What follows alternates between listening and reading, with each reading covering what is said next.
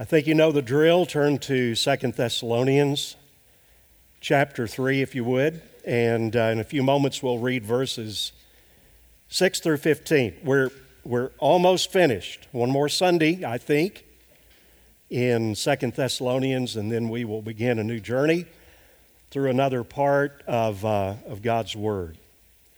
I'm going to read this, and if we go back to last week, you'll remember that Paul is laying the groundwork for one of the outflows of the Spirit-filled life, which is work, God-honoring work.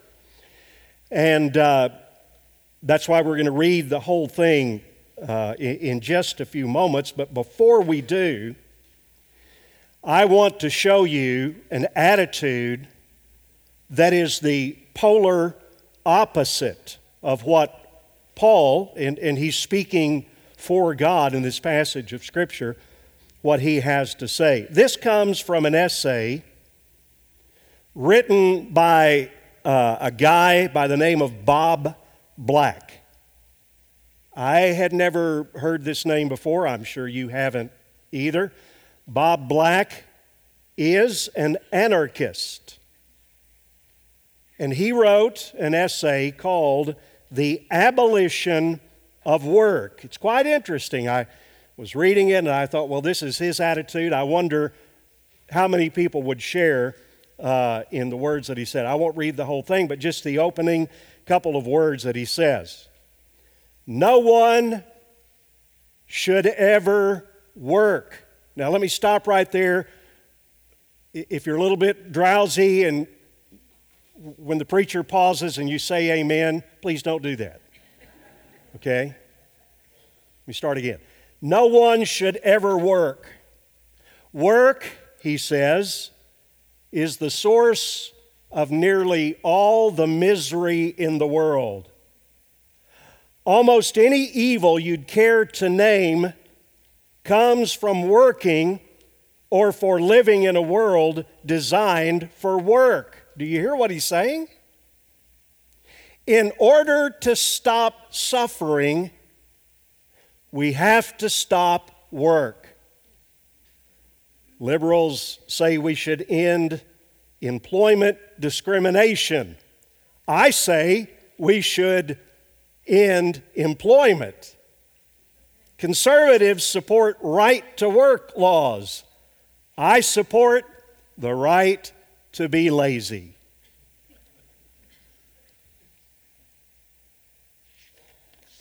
Listen to what Paul says in 2 Thessalonians chapter 3, beginning with verse 6. Now we command you, brothers, in the name of the Lord Jesus Christ, that you keep away from any brother who is walking in idleness or laziness, and not in accord with the tradition, with the word that you received from us. For you yourselves know how you ought to imitate us. This is Paul talking. Because we were not idle when we were with you, nor did we eat anyone's bread without paying for it, but with toil and labor we worked night and day that we might not be a burden to any of you. It was not because we do not have that right, but to give you ourselves an example to imitate. For even when we were with you, we would give you this command. If anyone is not willing to work, let him not eat. For we hear that some among you walk in idleness, not busy at work, but busybodies. Now such persons we command and encourage in the Lord Jesus Christ to do their work quietly, to earn their own living. As for you, brothers, do not grow weary in doing good. If anyone does not obey what we say in this letter, and this specifically about work, take note of that person and have nothing to do with him, that he may be ashamed. But do not regard him as an enemy, but warn him as a brother. Father, these are sobering words not just the words of the Scripture, they're sobering words that reveal, if not a totally common view of work, one that may in some ways ring true with some people in this room. Lord, certainly work has been, it's been packaged with a lot of stuff that goes with it. Work sometimes is not fun. But Father, we know that you have a plan and a purpose for work. Help us to remember that, to discover that, and then today particularly to look at some of the things that you talk about in terms of a lazy brother or sister, and help us to know these things not only for ourselves but also for the benefit of others and also for the benefit of the church of Jesus Christ. We thank you and we praise you, and as always, I need your help as I work through this. Give us understanding and wisdom, and help us to live it out. In Jesus' name I pray. Amen. Let's go back and do a summary. Some of you weren't here this last week, so let me do a quick overview, a summary of this last week. We looked at a biblical theology of work. A lot of this, and I'm going to go back and just review it very, very quickly. This will correct, hopefully, the faulty view that we expressed a few minutes ago from that dear person, Bob Black. By the way, I just wondered all week long, I wonder how he survives if he doesn't work. Last week I asked you the question, when you think about God, what do you think about? What are some adjectives that you would use to describe God? I threw some out for you: holy, just, sovereign. How about merciful, loving, kind? But I would guess that not many people would use the adjective, speaking of God, as hard working. And I shared with you last week that this is the foundation, because God is truly the hardest working being that you have ever heard about, that ever was. We read these verses last week. We'll read them again. Genesis chapter 1, verse 1, and chapter 2, verse 2. In the beginning, God created the heavens and the earth, and on the seventh day God finished His work that He had done, and He rested on the seventh day from all of His work that He had done. And I asked the question, I would ask it today: do you want to be like God?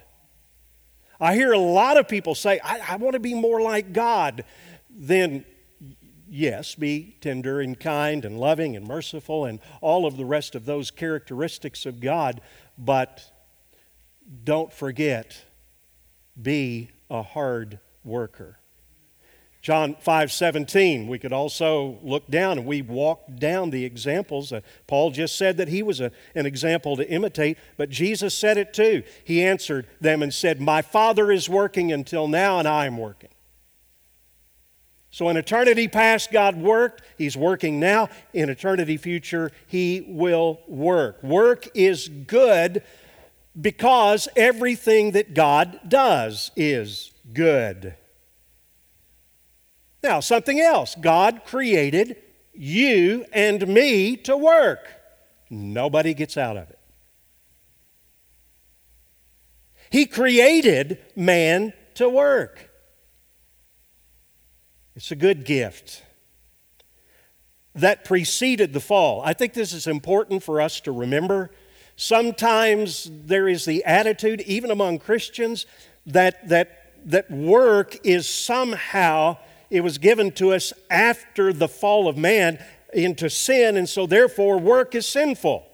Like this guy, Bob Black, said a few minutes ago. No, that's not the case. God gave work to man before the fall of man into sin. So God created man in His own image, the Scripture says. Male and female, He created them. And God blessed them and said to them, "Be fruitful and multiply and fill the earth and subdue it and have dominion over the fish of the sea and over the birds of the heavens and over every living thing that moves on the earth." And then God planted a garden in Eden. in the east, and there he put the man whom he had formed. And the Lord God took the man and put him in the Garden of Eden, watch this, to do what? To work. To work it, and to keep it. It is a good thing. And I don't know that you've ever noticed this. God commands us to work in the Ten Commandments. I was thinking about this last week as I was studying, and we did a thing last week, and we looked at the precepts, the laws of God, and how that they figure into our lives. We don't want to just always live with the thou shalt nots, because that precept or the thou shalt, it issues into a principle and it always points to the person of God. But God, and so often, isn't it amazing how we overlook little things like this? This is not an aside. The command is, remember the Sabbath day. That's a positive command, to keep it holy. But a corollary to that is 6 days you shall labor and do all your work. It's not a statement of fact about you will work, but it is a command that is equal to the command to remember the Sabbath day, and by the way, all of the other commands to keep. God commands us to work in the Ten Commandments. And so we get at that. I gave this illustration last week. I hope it's helpful. Don't get hung up. Sometimes people, Christians especially, used to, I think, they get hung up on the Ten Commandments. It's so negative. Don't tell us the Ten Commandments. But just remember that in every precept, like, for example, don't murder. Why is that in there? Because there's a principle that we need to move to the positive, give life. But there's an ultimate reason behind that. Why? Why not murder? So that we can give life, because God is the ultimate life giver. Don't steal. Why? Because God is a giver. And we need to be givers as well. So we discovered again last week, by the way, this is all by way of review. I hope it's not too much. We'll get into those 3 points in just a minute. We're going to hit those. So why is there pain in work? Because of the fall. Man fell into sin. He disobeyed God. God said, don't do it, you'll die. And there were just some things that happened as a result of his spiritual death that he died. He said, work. God said, work. The good work that I've created for you to do is going to be impacted. And so it's going to be attended by thorns and thistles. And you're not, it's not going to be easy. That's why it's hard. That's why work is hard. It's meant to be. God's going to redeem it. And do you know that even now, if you do what God tells you to do, He redeems your work. And there can be great joy in your work even now. So let's look at the points. Again, last week was more positive. We laid the foundation. Today, here's what we want to do. We want to look specifically at that person in the church. I was trying to think, I always do. When I prepare a sermon, I always have people in mind. You know who I start with, don't you? Moi. Yeah, okay, I start with me. And then I fan out. And I really couldn't think of anyone in our church that is doing what Paul is telling us not to do. This was a very specific problem for the church at Thessalonica. But, let me just say this by way of application. Even if it's not a visible problem in the church, my guess is that sometimes in your family, you've got family members like this, and you're going to see that what Paul says about the problems that they cause are very, very true, not just in the church, but in your family. So take it to heart, and let's see what God says. Now, I hope this is not too strong, but here's the first point. A Christian. Why do I say a Christian? Because later on he calls him a brother. A Christian who refuses to work. I'm going to say this several times. This is refusing to work when he is able to work. By the way, this is masculine. He, it's that way throughout. I think that Paul would say it's generic. It's he and she. But I think that there is a particular problem sometimes with men in this. So, a Christian, that's my personal opinion, who refuses to work is from, and you've got the verse right there, I've just picked out some of the comments from the thing that we read a few moments ago to show you what Paul is saying. A Christian who refuses to work is disobedient, a thief, a burden to others, and a troublemaker. Now, the church at Thessalonica was a great church. Were some of you here when we started 1 Thessalonians? Chapter 1, we go back and we look at how Paul brags on them. They were a great church. They were doing the things that they needed to do.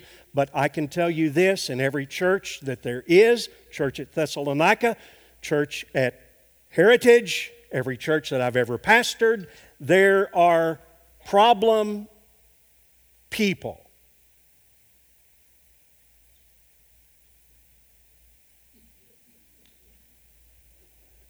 Someone called these EGR people. I'm not sure who originated that term. You know what EGR means, don't you? Yes, John, that's right. Extra grace required.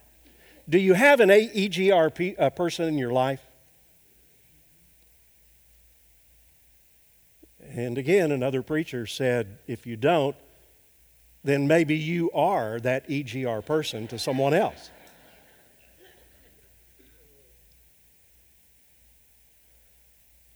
This goes beyond a person who carries baggage.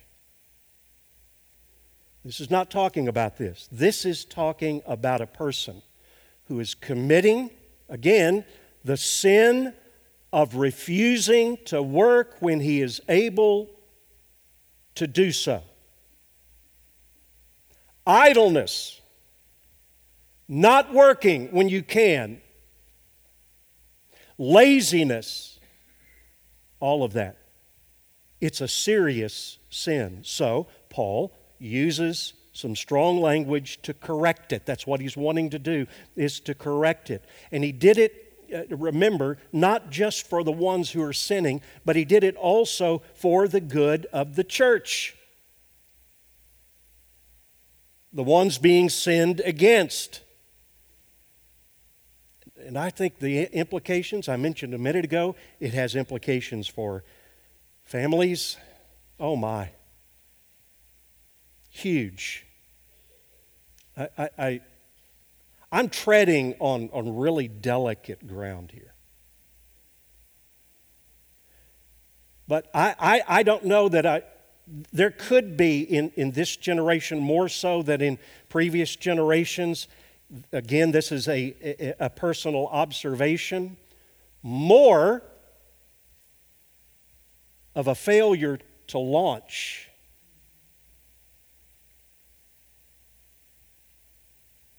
in some situations. So let me just say it, from the youngest to the oldest. And we talked last week, and we're going to talk this week again about some of the things that you can do. You don't just reach a certain age and start working. The youngest of you, when your parent tells you to pick up your toys and put them away, that's your job. Do it as unto the Lord. There's reward attached to that. So, let's just walk through what I said in this opening statement. And I can go over here, start with the students, go all the way around, and I'm going to personalize it. If you are disobedient to God's command, then you need to correct that. Exodus chapter 20 and verse 9. Remember, we said this a minute ago, the Sabbath day, to keep it holy. The command is to work. Let me go back to 1 Thessalonians. And Paul, he's mentioning it there too. And he says this in 1 Thessalonians chapter 4, verses 11 and 12. If you refuse to work when able, you are disobedient to this command. Make it your ambition to live a quiet life, to attend to your own business, to work with your hands as we have commanded you, so that you will behave properly toward outsiders and not be in any need. And if you're not working when you can, if you're refusing to work, you're disobeying God. Second thing, you're a thief. That's serious. If you're not working when you can, there are people today who want jobs and can't get them. But if you're not working and you can, you are a thief. You are violating the 8th commandment. You see, and I said this last week, it almost a casual one-off thing. This guy either is somehow getting, the guy that I quoted at the very beginning, he's getting his bread somehow. He's being supported somehow. He's selling his essays. So he's a part of the very thing that he's militating against, which is hypocrisy. But I want you to see that these people in this church, not this church, it's the church at Thessalonica, because they weren't working, they not only were lazy and disobedient to God's command, but they were stealing. And that's a violation of the commandment, you shall not steal. I asked the question last week, what do you call it when someone takes your property that you have worked for and that you own because they feel like they're entitled to it? What's that called? Okay, you were here last week. And all of you said stealing, and I said socialism. And then I thought, was that, preachers can get themselves in trouble with one-offs, just saying something kind of spontaneously, but I thought about that this week. And Lord, help me try to articulate this so that you get a feel for an application that transcends just a family and a church, but it also applies to culture. I'm going to try to do that real quickly and pull away from any particular economic or political kind of structure, like socialism, capitalism, those kinds of things. Now, I want to pull back and just walk you through a couple of things. This is interesting, was the first century church, right out of the chute, was the first century church a picture of socialism or distributism? There are some who say yes, because they had all things in common. And then they gave out of that storehouse. Now, a half-truth paraded as a whole truth is an untruth. So look at what the Bible clearly says about right out of the chute, the first century church. And they were selling whose possessions? Others? Their possessions. In other words, was there a right that transcended what their new church believed that goes all the way back to the 8th commandment? Listen, the 8th commandment has absolutely no meaning unless there is a right to the ownership of private property. How do you steal something if it's everybody's? So they were selling their possessions and belongings, and distributing the proceeds to all as any had need. Now, later on, we find that it was the apostles and then the deacons who helped in that distribution. We're not talking about the quality of people who are distributing these items. We're talking about the principle of ownership here. And then we jump to chapter 5, where the story, this incredible story of Ananias and Sapphira, who were, they weren't charismatics, but they were slain in the Spirit. Okay. They never got up. This was a horrible hypocrisy, lying to God. And so Peter just makes this statement that is so revealing. And he says, look, you've lied about this sale of the property and you brought part of it, you kept back part of it for yourself. The problem is not that you did that. The problem is that you lied about it and you tried to look like something that you're not. God forgive us.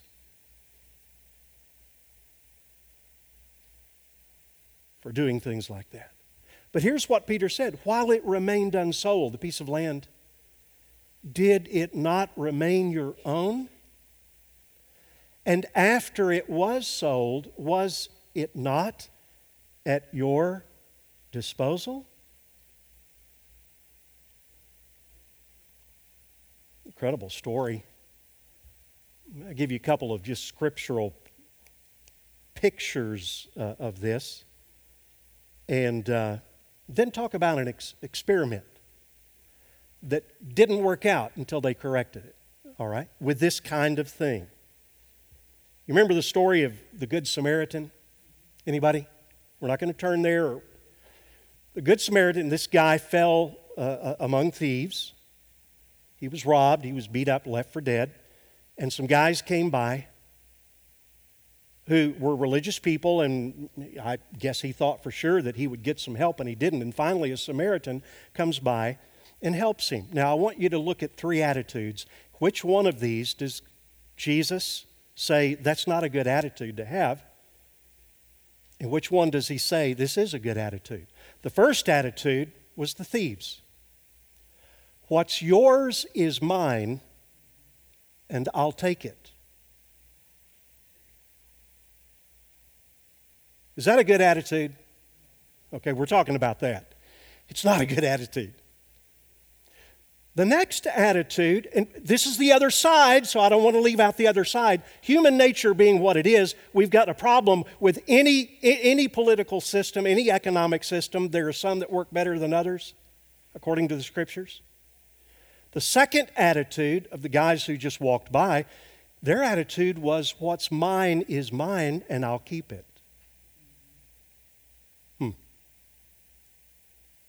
I don't think Jesus likes that attitude very much either. And so the Scriptures are just full of these poor Christians in the first century giving till it hurt to help meet the needs of others. But here's the attitude that Jesus said, this guy's a neighbor. You want to be a neighbor? Be like this guy. What's mine is yours, and I will voluntarily give it to you. One more, you can just write down this reference, stack these things in, and then as I went over it this morning, realized it's too late to tell Jonathan to change the slide, but hopefully it's not too much. One more story that goes with it, the story of the guy that hired the people to work in his vineyard.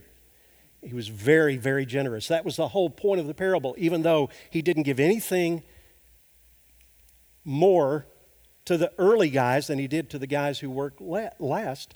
But here's what he said. And again, this is the verification that God says all through Scripture of the ownership of private property. He says, take what belongs to you and go. I chose to give to this last worker as I give to you. Am I not allowed to do what I choose with what belongs to me? And Jesus did not rebuke him. In fact, he points out that he was generous. Socialism. I said that word. You could launch off on all kinds of political talks and all the rest of that. No, we're not going there except to say that you don't have to go to other countries today to show the relative success or failure of that system of economics. All you have to do is look at a couple of examples. Please watch the historical revisionists.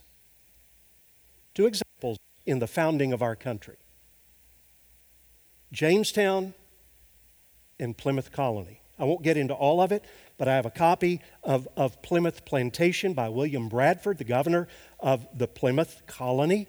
He writes very, very specifically. You see, both of those colonies started, and for about 5 to 7 years, they were a socialistic society.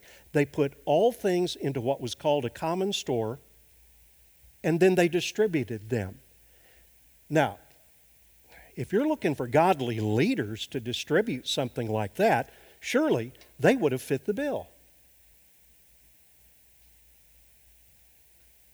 It was a miserable failure. Starvation. People wouldn't work. People became angry because they were doing the work and other people were benefiting. In fact, I'll just read to you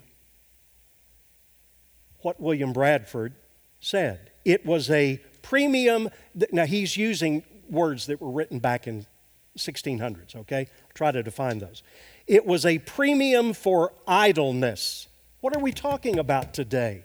Work. What's the opposite of work? Idleness. That particular system was a premium for idleness, just suited, I like this, for drones. Does anybody know do you know what a drone is? Well, a drone is either a male bumblebee. Any of you ever have experience when you were a kid with drones? Have you guys ever played with a drone? A bumblebee, I'm talking. A male bumblebee. Anybody? Anybody here has? Am I the only one? Ed, did you? They were so much fun because if you could find one that was truly a drone, and you know how you could tell? Listen, the real it was always a male. Proved my point a few minutes ago. But all the other honeybees were running around. They were getting into the flowers. They had pollen all over them. This guy looked kind of small and shriveled up, and he was just kind of a slug walking around. And you knew he was a drone, and he didn't have a stinger.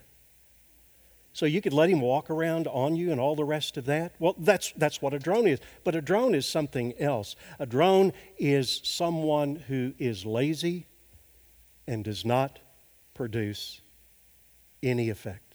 So, it said that this system suited the drones who promptly decided that it was unnecessary to work themselves since others would work for them. And Bradford says in this little section, we thought we were wiser than God. It is so revealing. You know what they did? They gave each family a parcel of land, said, go work it. And what a turnaround. When people owned property, were not idle, did not steal, and got to work.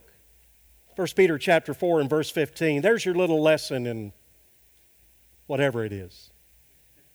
Take it to heart because it grows out of these biblical principles.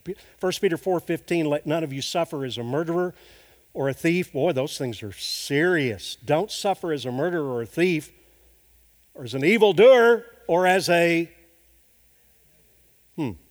meddler.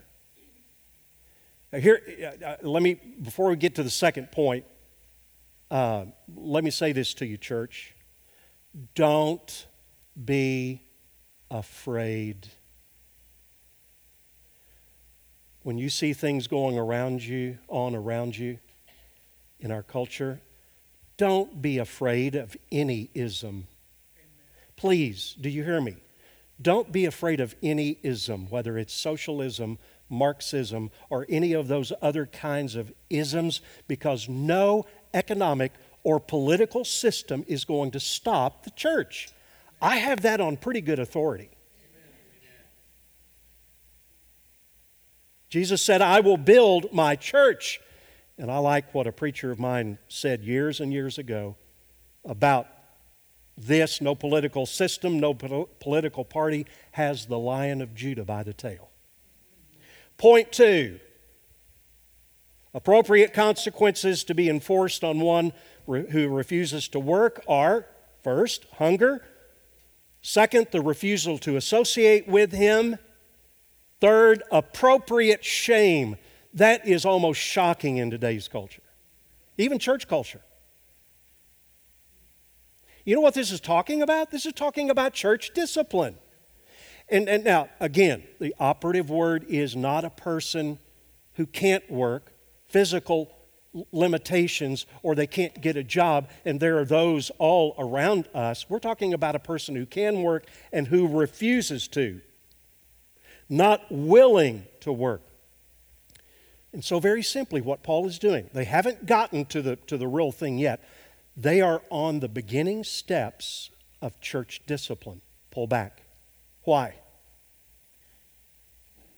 Well, don't support them in their disobedience. Don't put yourself with them, because they're going to drain you, and you're going to be seen as supporting them in their disobedience. So don't associate with their disobedience. Don't legitimize their laziness, even if they sound spiritual.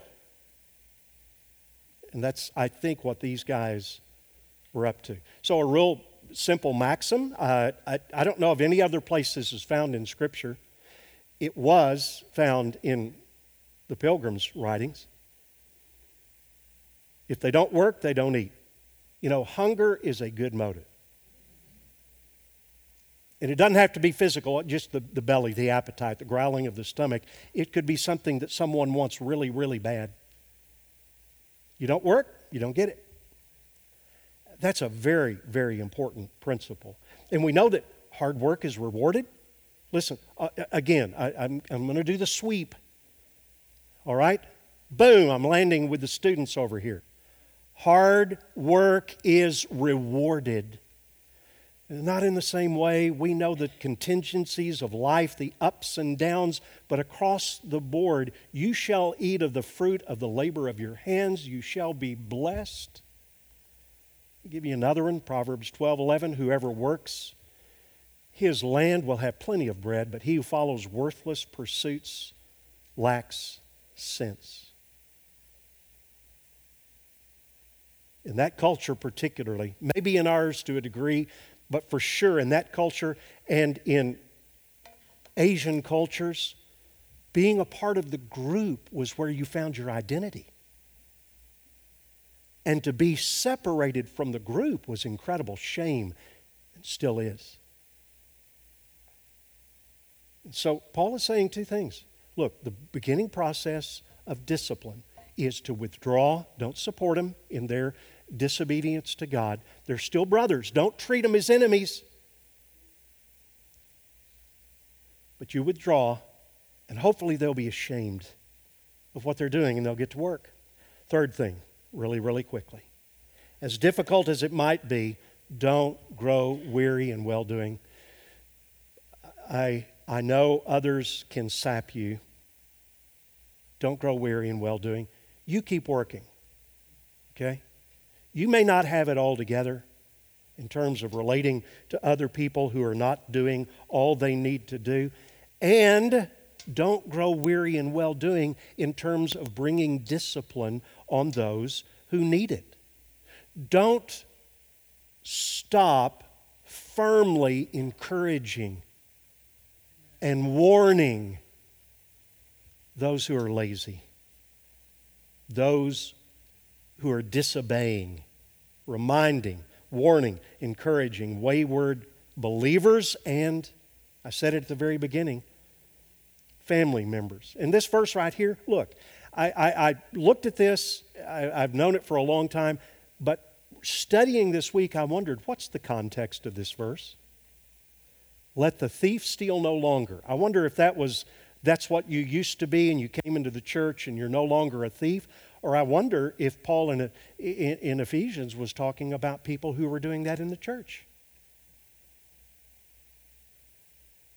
So if you're in that category, just repent. Stop stealing. Start working, doing honest work with his own hands. I'm adding out of 1 Timothy chapter 5, 2 reasons why you work. You provide for your own, and you have something to share. Small things. We're going to take the Lord's Supper here in just a minute. I want to close with this. I saw this last week. Some of you have seen it.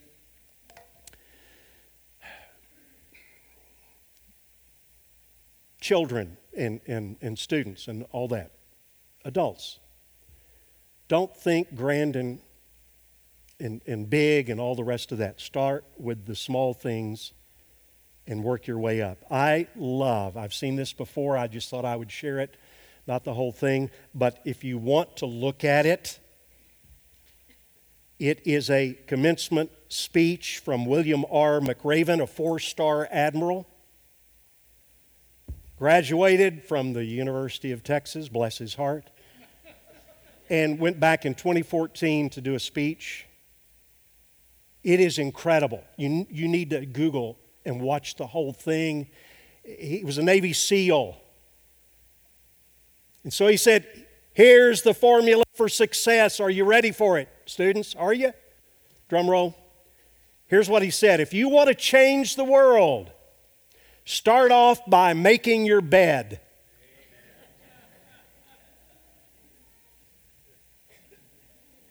If you make your bed every morning, you will have accomplished the first task of the day.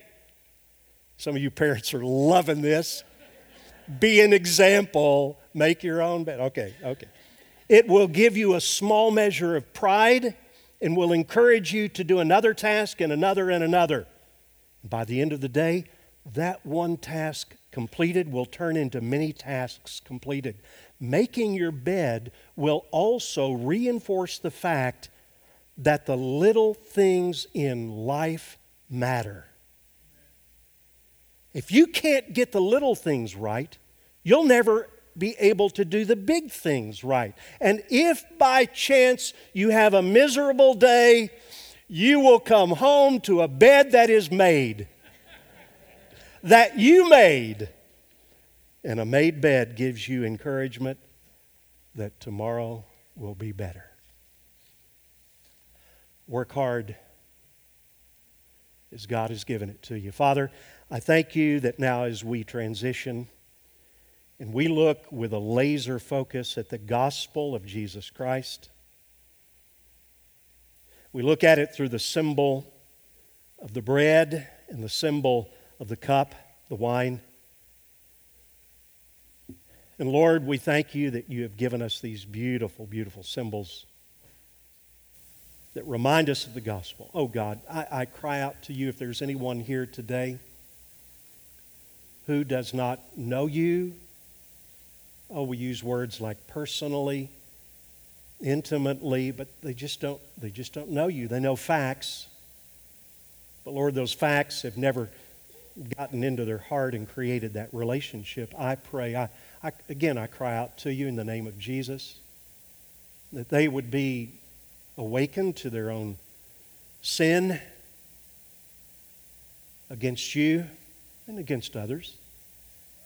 But against you primarily, they would be awakened to your provision for sin, the Lord Jesus Christ and His death on the cross where His body was broken and His blood was shed. And that they would humbly receive that sacrifice, the person of Christ, would repent of their sins and believe. And Lord, they can begin a brand new lifestyle even today, from this minute. So we thank you that in the taking of the Lord's Supper, it's a beautiful symbol of that reality, and we take it gladly. God, help us to see the reality of it. In Jesus' name, amen.